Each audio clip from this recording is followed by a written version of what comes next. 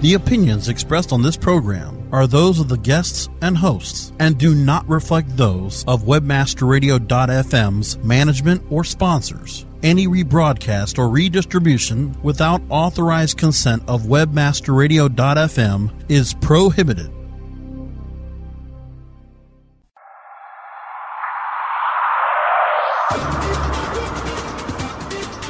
Welcome to LPO, Landing Page Optimization. Landing Page Optimization expert Tim Ash is here to show you what it takes to create optimal landing pages. LPO brings you detailed case studies, opinions, and analysis from the leaders of landing page optimization. Now here's your host, Tim Ash. Welcome, listeners. This is your host, Tim Ash, for LPO, Landing Page Optimization. Today, my guest is JD Gershbein, and he's the CEO of Owlish Communications and a specialist in the art and science of LinkedIn marketing. JD, welcome. Thank you for having me, Tim. Great to be here.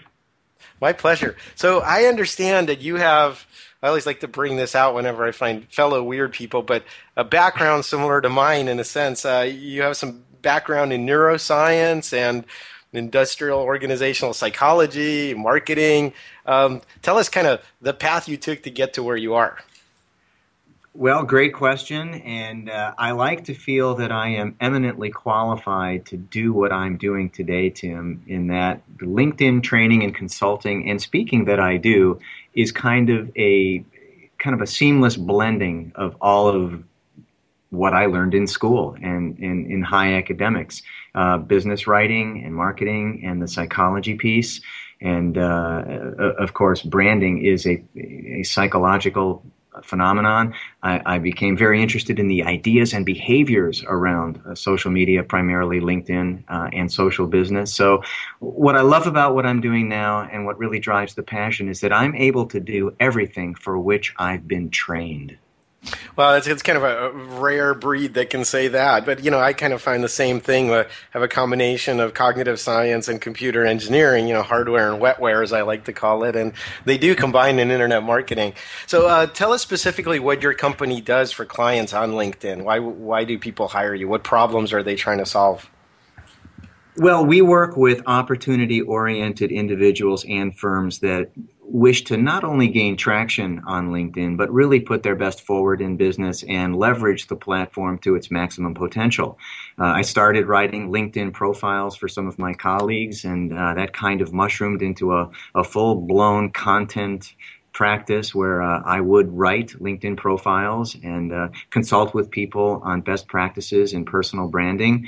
And it evolved to business development training and eventually speaking. So I am platform specific to LinkedIn, Tim, and work with companies in a multitude of industries that really want to leverage LinkedIn in the best possible way for competitive advantage. Right. So we talked about this. I mean, obviously, landing page optimization. This show is focused on online conversions and trying to accomplish your goals. So let's break it down into two parts. We have the individual trying to do the personal branding, and then the companies trying to represent themselves on LinkedIn. What are their kind of specific measurable objectives? Can you do that, or is it just great branding? Well, great branding certainly plays into it, and LinkedIn is unique in the social media arena. All social media sites share common characteristics. There's a central core of information, a profile, from which radiate out links to remote sites on the internet and to which emanate sites or links from other sites. So there's this, obviously, this crossfire and triangulation of content. But what people want to do on a LinkedIn profile is ascertain a glimpse, a snapshot, a thorough representation of someone professionally as quickly as possible. And there's a lot of things operating on LinkedIn that allow us to do that. It is without a doubt the most flexible and elastic of the profiles available to people in social networking, allows for great expansion of content, compartmentalization of information, and really presents us in our best possible ways in business. Okay, so really it's, I hear you saying that one of the components of conversion, if I could tie it to that, is creating credibility and trust. One of the things I notice all the time happening with LinkedIn, of course, we're a business-to-business agency that people will contact us, but I noticed that in the few days leading up to that, they've checked out specifically my LinkedIn profile to kind of see if I'm full of crap or not, I guess you could say. Well, absolutely. I mean, the conversion process really takes hold on a LinkedIn profile. Job candidates are literally ascending to the top of the ranks through careful, repeated reviews of their LinkedIn profiles. If you're a salesperson being vetted to sell a product, or a service, or position yourself as a partner for an enterprise. These are associations and impressions and perceptions that are being made on you solely on the basis of the LinkedIn profile. And I find it remarkable personally, Tim, that people can usher themselves into business opportunities that would have otherwise not existed strictly through the content they provide on their site. Okay, well, let's switch gears to talk about the companies. What are companies doing on LinkedIn? Well, about 18 months ago, LinkedIn made their company profile much more robust. It's now called the LinkedIn company page, whereas it was once called the LinkedIn company profile. And it's now so much more than just a place to repurpose a piece of collateral. You are now able to bring in aspects of your products and services. You can actually gain recommendations as a company and build brand through the company portal that way. You can also accrue followers to your company so that others who are out there who are interested in the way your company operates, who may be looking to get into that company to either as an employee or to sell a product or service, can track the people flow. It shows the position of people in your network. And you can also post updates through the company update portal. So now the company as well as the individual can post updates.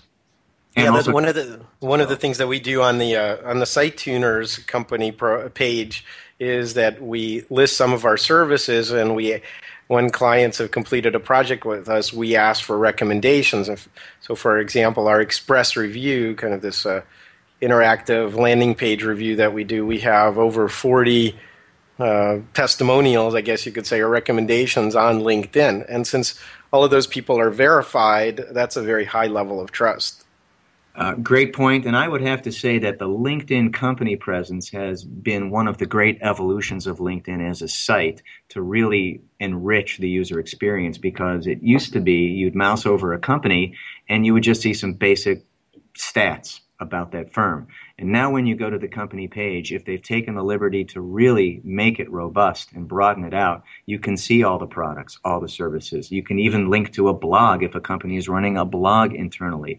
And all of this, when you're talking about conversion science, kind of creates an air of authority and a real energized corporate brand through which all of the individual profiles can be raised as well.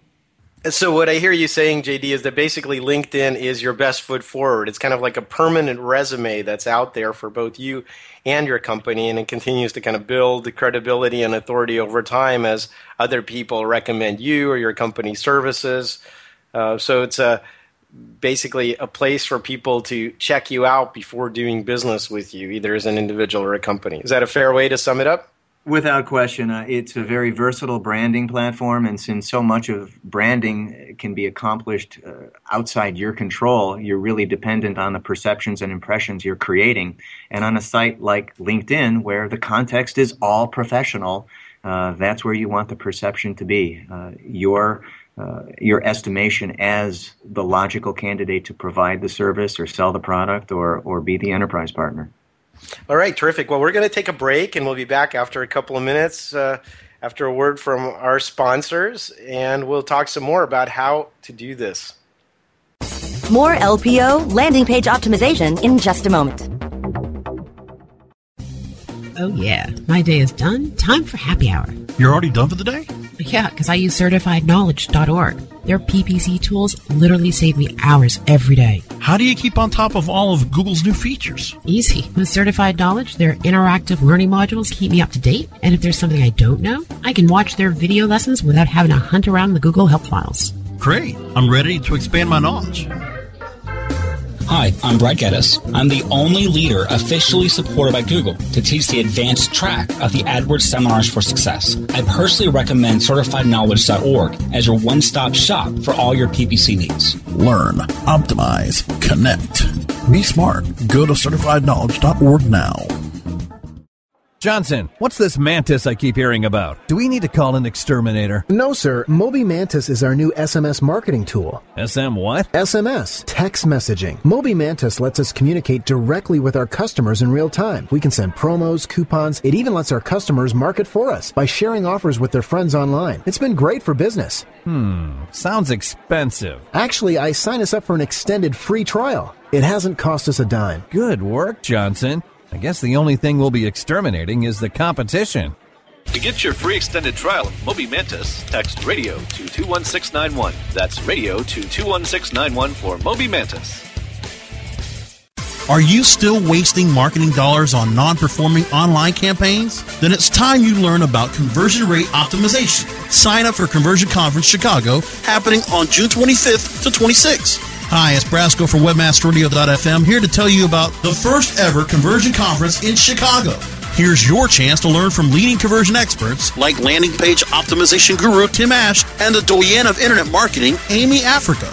In 2 days, you'll get the tools and strategies you need to take your conversion rates and revenues to a whole new level. Imagine 20 sessions with 20 conversion authorities packed into 2 amazing days at the Hyatt Regency McCormick Place. Plus, WebmasterRadio.fm listeners get a 10% discount on their pass. Simply register online at conversionconference.com with promo code WMFM or click on the Conversion Conference banner on the WebmasterRadio.fm website. What are you waiting for? Save your seat to Conversion Conference Chicago 2012 and sign up now at conversionconference.com.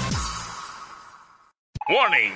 Listening to WebmasterRadio.fm daily may cause webmaster insomnia and an increase in your company's profits. WebmasterRadio.fm. Stay up with us all night long. WebmasterRadio.fm. We're everywhere. Welcome back to LPO, Landing Page Optimization, only on WebmasterRadio.fm. Here's Tim Ash. And we're back. This is Tim Ash, your host for LPO, Landing Page Optimization. And I'm talking with JD Gershbein, the CEO of Owlish Communications. And we are talking about LinkedIn. So we understand what LinkedIn is.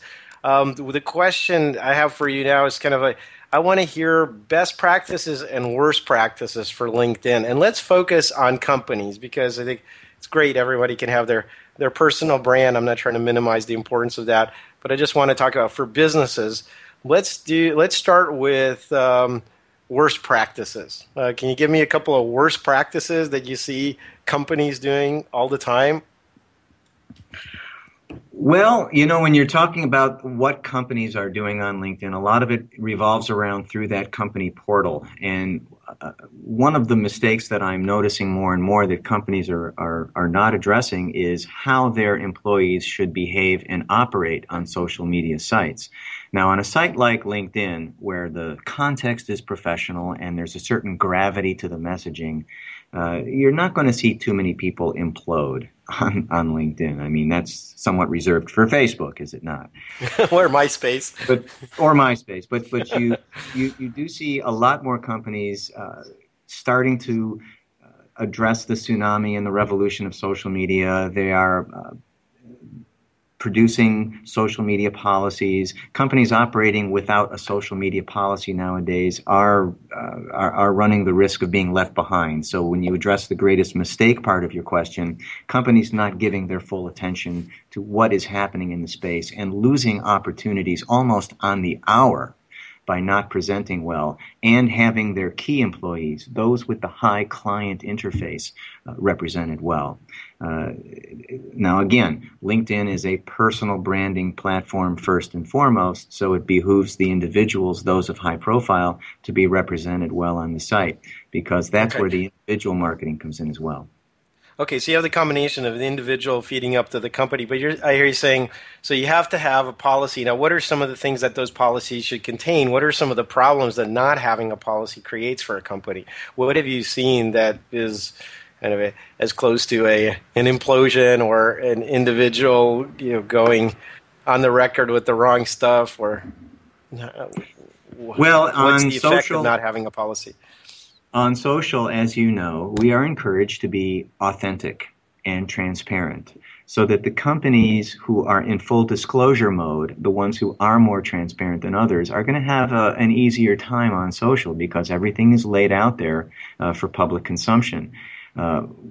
We didn't have this early going in social, but now you have a lot of people taking liberties on the site with content, the way they promote themselves, the way that they are hijacking conversations, the way that they are censoring conversations, especially on Facebook. But in the LinkedIn space, you really have to attend to a certain protocol and ethic and rules of professional conduct, as they're called, RPC.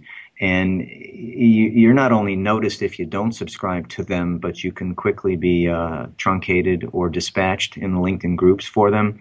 LinkedIn group managers are noticing, more and more aberrant types of conduct in the groups, and it goes from a slap on the wrist to termination if you go across the line more than once. So LinkedIn is a politically correct forum, and you don't do things on the site that you wouldn't do, say, in the boardroom or on the meeting floor. So the more people pay attention to the rules, and the more people kind of figure out that these are the vagaries of human relationships, and you're going to be responded to in different ways by different people, you can augment the way you communicate on the sites. Okay, so there's a couple of things that you said. I mean, one, basically, just to kind of recap, LinkedIn is professional, stuffy, and boring, and don't do anything non-corporate on it. Well, you don't want to ruffle feathers, that's for sure. You absolutely don't want to ruffle feathers. Because, it reflects on your professional reputation. Now, we haven't talked about forums or groups yet, but LinkedIn does have the ability to join interest groups or of various kinds. I belong to my University of California, San Diego alumni group, conversion rate optimization, conversion conference. In addition to companies, there can be these communities of interest. Let's talk about those. Sure. People join groups on LinkedIn for various reasons. Those who are prone to seek out communities of like-minded people, which does satisfy our basic needs as humans to interact in tribes, so to speak. And being in your primary market, your secondary market, even a tertiary market, very valuable because of the industry expertise. And everybody's agenda on the groups is different, especially in their primary markets. But we all want to be perceived as thought leaders or subject matter experts and go-to resources. These are the terms that are emerging through carefully planned conversations and discussions and respecting your fellow members in the groups. You also want to join the alumni groups, as you mentioned, sports groups, religious affiliations, hobbies, interests, personal pursuits, non-business pursuits. And there are wonderful areas of conversion to explore for being in groups where the talk isn't business. And you're just communicating with people as two human beings, and you're putting out stuff for discussion and just exchanging ideas. But that's how broad is that? I mean, when you think about it, like you said, I think of LinkedIn as being for business. So if I'm going to be doing a webinar or I have some announcement to make or some company news, that's where I would go. And I would, of course, post to the appropriate groups that I'm a member of. But I wouldn't think to go to, vegan cooking group on LinkedIn. That's not the brand. The brand is business-related stuff. So how thriving are the non-business parts of the groups? They're very thriving, and I can speak from experience. You're with people who share a common interest, and the focus is not business early on. In fact, one tenet that I embrace in working with all my salespeople especially is to not sell right off the bat in the groups. You have to build trust and rapport. And you know the cliche, Tim, we only do business with people we know, like, and trust. And on the groups, getting to the KLT aspect of the sales process is a little quicker because you're talking about fine wine or gourmet cooking or certain breeds of dogs or music or sports. That is a common ground around which people bond. And once you have that sense of familiarity, you can introduce a business dialogue into the conversation and propel it more smoothly. And I have personally executed some nice conversions and become tightly knit connections with many people I've met in non-business groups. Okay, let's talk about so there's the kind of the soft aspect of it where you give to get, you start by listening, you join the conversation, and only then when you actually have a relationship with someone do you inject kind of a personal note, or probably a side note. You wouldn't do it in the group, you'd probably do it via direct messaging, right? Yeah, I mean, the goal of any group interaction is to become a first-degree connection with someone. The mistake, you're going back to your question about the mistakes, the mistake that I see more often than any, especially in the groups, is people just coming on too soon with a sales pitch. And it in fact does stigmatize the whole LinkedIn experience because people just view that as just a platform of shameless promotion. So by building rapport and developing trust, making sure that you've set your LinkedIn profile up as a learning platform so people can realize what you're all about before they start having a discussion with you on and off the group, you've set yourself up to be learned about, and you've branded well. Yeah, and so here's a couple other personal things to avoid. I think one thing that I get often, maybe it's because I do have kind of a higher profile, is that people ask me for recommendations, but they ask me for recommendations. There's three categories. People I've actually worked with, those that are professionally, that I know professionally but I haven't worked with, and those that I don't even know that, I just connected to on LinkedIn because they asked at some point. And I just have, for the people in the third category, basically I always just report them as spam. If someone asks me for a recommendation and they've never even met me, that's a problem. If you need my recommendation, you're doing the wrong things on LinkedIn. And for the second category, I just politely tell them that if you're, you seem like a nice person, but I have nothing to base a professional recommendation on. If we ever work together, that can change. What do you think of kind of my triage and my responses to those situations? Well, you're a man who's clearly defined his personal rules of engagement on LinkedIn, which is very important. And another, getting back to your question on mistakes, people sometimes don't define their rules of engagement, and they become very anxious or stressed or develop consternation over someone who's asking them for a recommendation when no recommendable basis exists. Obviously, if you've provided a service or sold a product, and you have delivered your end of the bargain and have done so to merit a recommendation, absolutely, the recommendation is important. It's, in my opinion, a validation of the transaction. And in essence, LinkedIn recommendations, Tim, are consumer reviews on business people. And you want people to know that you've had a good experience. And when the recommendation speak really flows, your words are actually selling that person. So understandably, you need to recommend people where there's a recommendation basis. And conversely, not to do it if there isn't. Would that be a fair corollary? Absolutely, but also don't make the person feel bad by saying something like, Tim, I'd be happy to issue a recommendation, provide an endorsement if I knew you better. Currently, the nature of our relationship does not preclude a recommendation at this time. So a soft kiss off. Well, you never want to step on toes, and the recommendation request comes from a place of people really asking you for a favor, for help, and maybe in their minds they perceive the nature of the relationship to be more endorsable than you. And you never want to make people feel bad for asking you, but at the same time, when a recommendation is justified, you really want to take the time and make sure your words really sell the person and their products or service.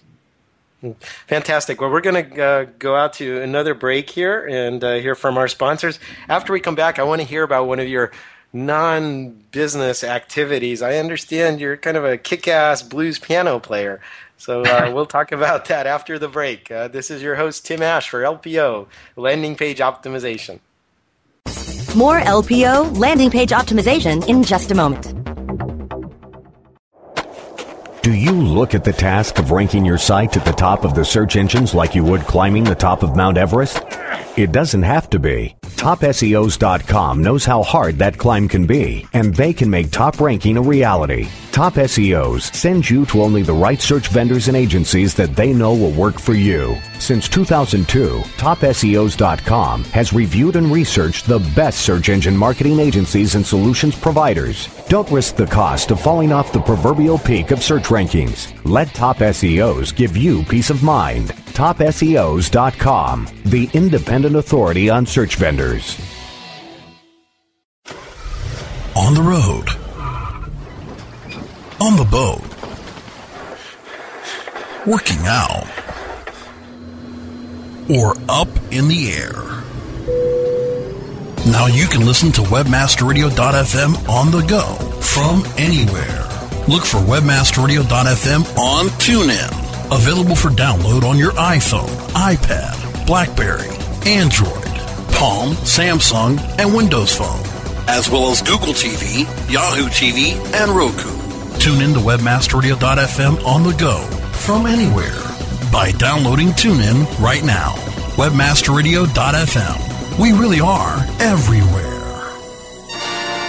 Rise links and web indexes. Take a bow to the largest link map in the world. Majestic SEO. Majestic SEO wields its virtual sword with speed and accuracy to deliver detailed reports of your company's link data and that of your competition. Let Majestic SEO make you your own king of internet marketers and join the crusade of clients and agencies that have chosen the noble choice for link intelligence. MajesticSEO.com. Maximize ROI to use your time and let Majestic wield its mighty sword. MajesticSEO.com. It's good to be king. WebmasterRadio.fm. Keep your headphones handy and the feed loaded. We never stop, do you?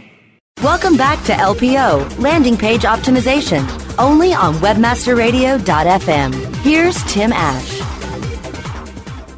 And we're back. This is Tim Ash, your host for LPO, Landing Page Optimization, talking with J.D. Gershbein. J.D., before the break, I'd mentioned that I understand you have some musical inclinations. Tell us about your blues piano obsession and how that came about. Well, that's a good question. I'd have to take you back to when I was 9 years old. A small black child, right? Well, I could be. In my next life, I'm coming back as one of those people who were in Clarksdale, Mississippi, at the start of the blues movement. But it goes back to when my parents wanted me to play the piano, got me a piano teacher who wanted me to play classical music and stuff I really didn't want to play. So I rebelled. I'm a rebellious kid in those days, and I didn't want to play some of the stuff I was being introduced to and wanted to tinker around on my own, but fortunately learned enough of the scales, of the chords, to be a pretty good improviser. And always carried the skills around with me, and in high school, started playing a lot at parties. In college, worked my way into a band for a while, and I've just kept up with it. I try to play as often as I can. I've even incorporated a little bit into my practice. I do have a song called The LinkedIn Blues, which I may play at some point down the road.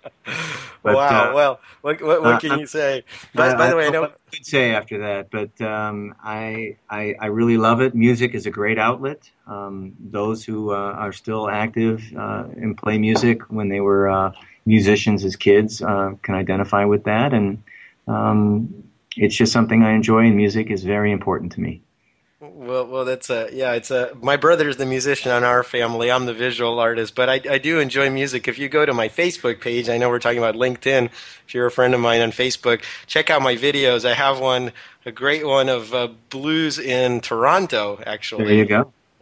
And we have to remember, Tim, I am from Chicago, the home of the blues. Come on, man. I think people in New Orleans might argue a little bit with you on that one, but hey.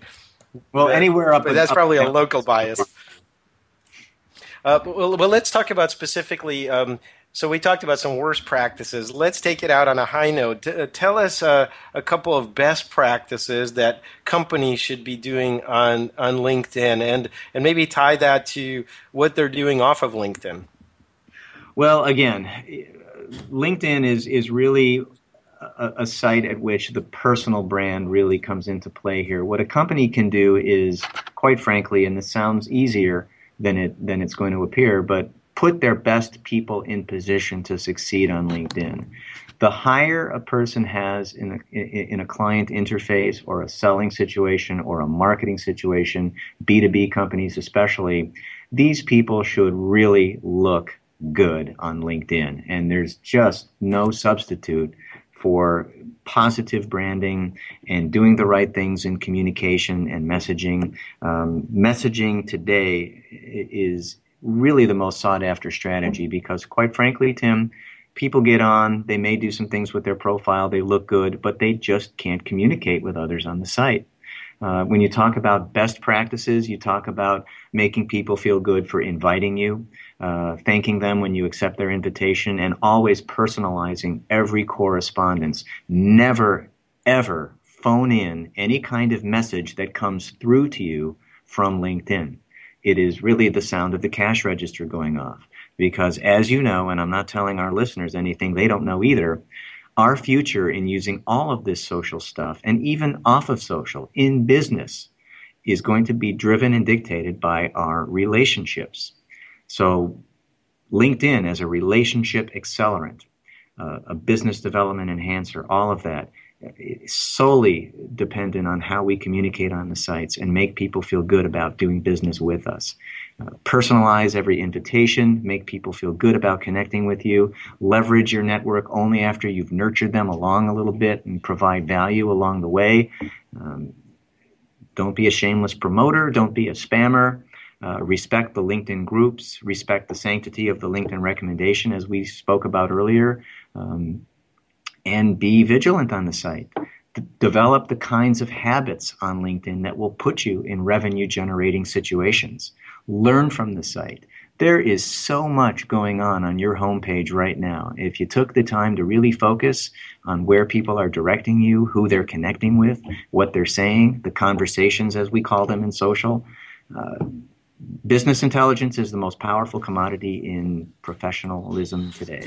Well, I think that the bottom line on this is you have to pick where you're going to invest your social media energy. And I think, for example, I hate to say this, now I'm not on Google Plus, for example.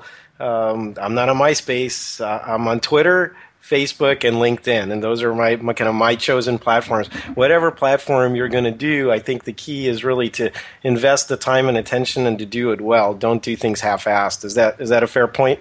That is extremely fair to say. And in the case of LinkedIn, where there's a little bit more at stake at times, and you really shouldn't take any liberties with your content, that's where you really want to have the professional feel and the gravity to your brand. And all of them can be hubs. And LinkedIn as a marketing and a content hub is second to none in business.